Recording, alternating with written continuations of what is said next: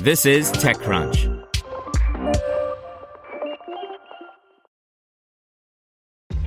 This episode is brought to you by ShipStation. You know, some things take a lot of work, like sending little robots to far-off distant planets. And just as that's challenging, so too is running a successful e-commerce business, especially when there's so much to do. So I want to introduce you all to ShipStation. Now, I love using ShipStation because of its easy-to-use dashboard, which makes managing orders and printing labels a breeze and super smooth. Oh, and the customer service is just out of this world. It's exactly what you need to help grow your business. Sign up for your free 60-day trial at shipstation.com/technews. That's shipstation.com/technews. Have you checked on your IT team lately? 2020 was rough for them. Ransomware, work from home, cloud migrations. It didn't stop. It's a good time to give them a new resource, IT Pro TV. They can learn new skills and have a reliable, searchable knowledge base, all online and on demand. Visit itpro.tv/crunch to learn more. That's itpro.tv/crunch. itpro.tv/crunch. Y Combinator's new batch features its largest group of Indian startups. By Manish Singh. Y Combinator's latest batch, W21, features 350 startups from 41 nations. 50% of the firms, the highest percentage to date in the new batch, are based outside of the United States. India is the second largest demographic represented in the new batch. The world's second largest internet market has delivered 43 startups in the new batch, another record figure in the history of the storied venture firm. For comparison, the W20 batch had 25 Indian startups, up from 14 in S20, 12 each in S19 and W19, and 1 each in W16, S15, and W15. YC going remote has helped make YC more attractive to companies at different stages and faraway geographies. For companies in India, founders no longer have to spend 3 months away from their customers or teams. COVID has also taught us that building a program that's remote and more software-based makes YC more accessible to founders around the globe, the firm said in a statement to TechCrunch. When it comes to choosing founders in India, we accept them based on the same criteria we judge companies from anywhere else. Founders must be able to communicate their local context to investors. That is an important skill. Here's a list of startups, in no particular order, from India that have made it to YCW21, with some context, wherever possible, on what they're attempting to build. Several have elected to stay off the record. And we start with QuestBook from Creator OS. It's an app for professionals to teach in bite-sized courses using chat and a mobile-first experience. We wrote about Creator OS last year. Leap Club is attempting to build a good eggs for India. Leap Club users can order fresh and organic groceries sourced from local farms through the startup's website or through WhatsApp. The startup says it delivers the item to customers within 12 hours of harvesting. Leap Club is already garnering over $14,000 in monthly revenue. Cashbook is building a cash account app for small businesses in India. There are over 60 million small businesses in the country, nearly all of which currently rely on traditional ways, pen and paper, for bookkeeping. The startup launched its app just 6 months ago and has already amassed 200,000 monthly active users. In the month of February, Cashbook logged cash transactions of $511 million. Gimbooks is attempting to solve a similar problem as Cashbook, though from a different angle. The startup says it offers industry-based invoicing and bookkeeping with integrated banking and payments.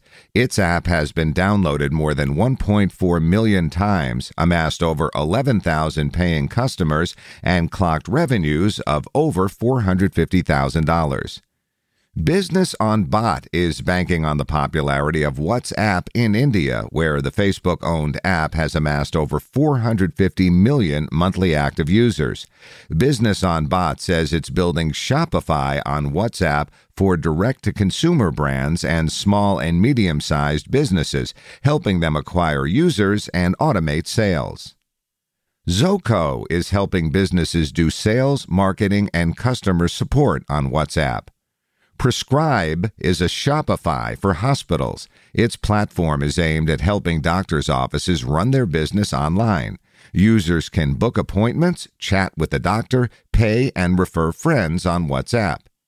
Chatwoot is an open-source customer engagement suite alternative to Intercom and Zendesk.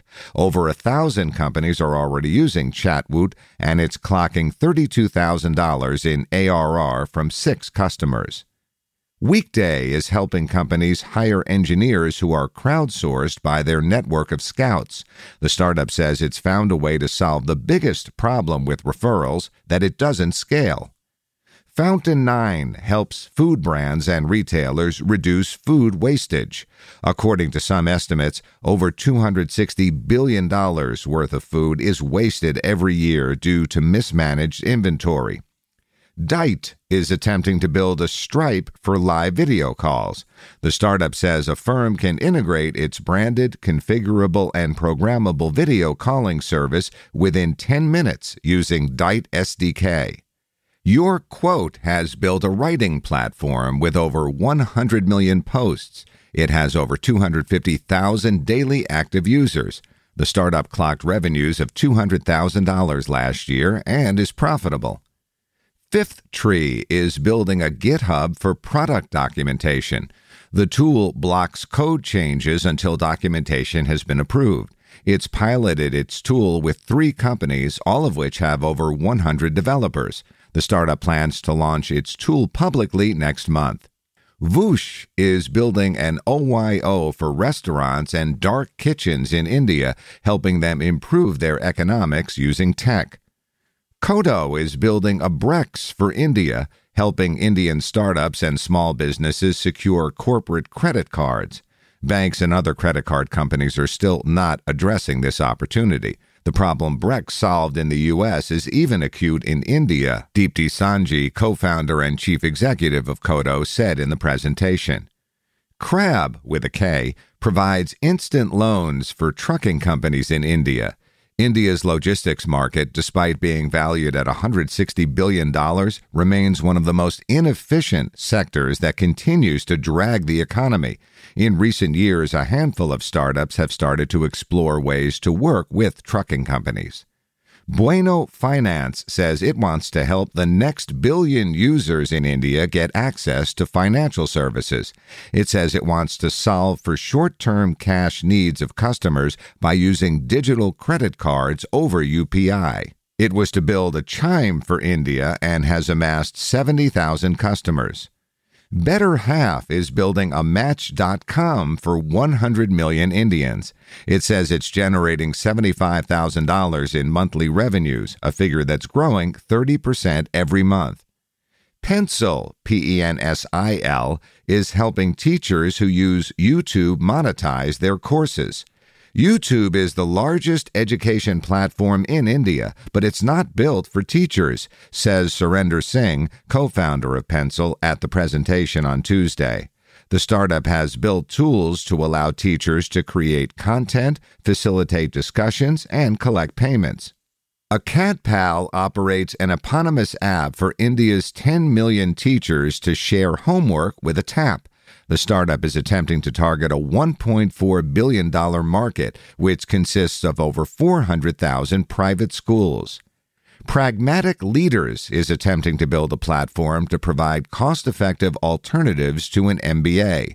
It's already clocking a monthly revenue of $112,000 and is cash flow positive. SplitSub is addressing a problem that tens of millions of users in India face: subscription fatigue. It says it's built a Pinduoduo for online subscriptions in India, allowing group buying and sharing of online subscriptions for services such as Netflix and Spotify. Zingbus has built a platform for bus travel between Indian cities. Several startups in India are helping users get cabs, three-wheelers autos, and two-wheelers bikes. Buses have remained largely untapped. Tilt is building a docked bike-sharing platform for Indian campuses. The startup, which has generated about $20,000 in revenues this month so far, says it's been profitable for the past 18 months. FanPlay is a platform for social media influencers, helping them monetize by playing mobile games with their fans and followers. In India, only a fraction of the nation's 1.3 billion people currently have access to insurance, and some analysts say that digital firms could prove crucial in bringing these services to the masses. According to rating agency ICRA, insurance products had reached less than 3% of the population as of 2017. An average Indian makes about $2,100 a year, according to the World Bank. ICRA estimated that of those Indians who had purchased an insurance product, they were spending less than $50 on it in 2017. 3 startups in the current batch are planning to disrupt this market, which is largely commanded by state and bank-backed insurers. Gromo is an app for independent agents to sell insurance in India. Most insurance policies in India are sold by agents. The startup says it's already generating monthly revenues of over $200,000. Bima Plan is attempting to replace the agents with an app and reach users by a referral network. The app launched last month and has already sold 700 policies this month.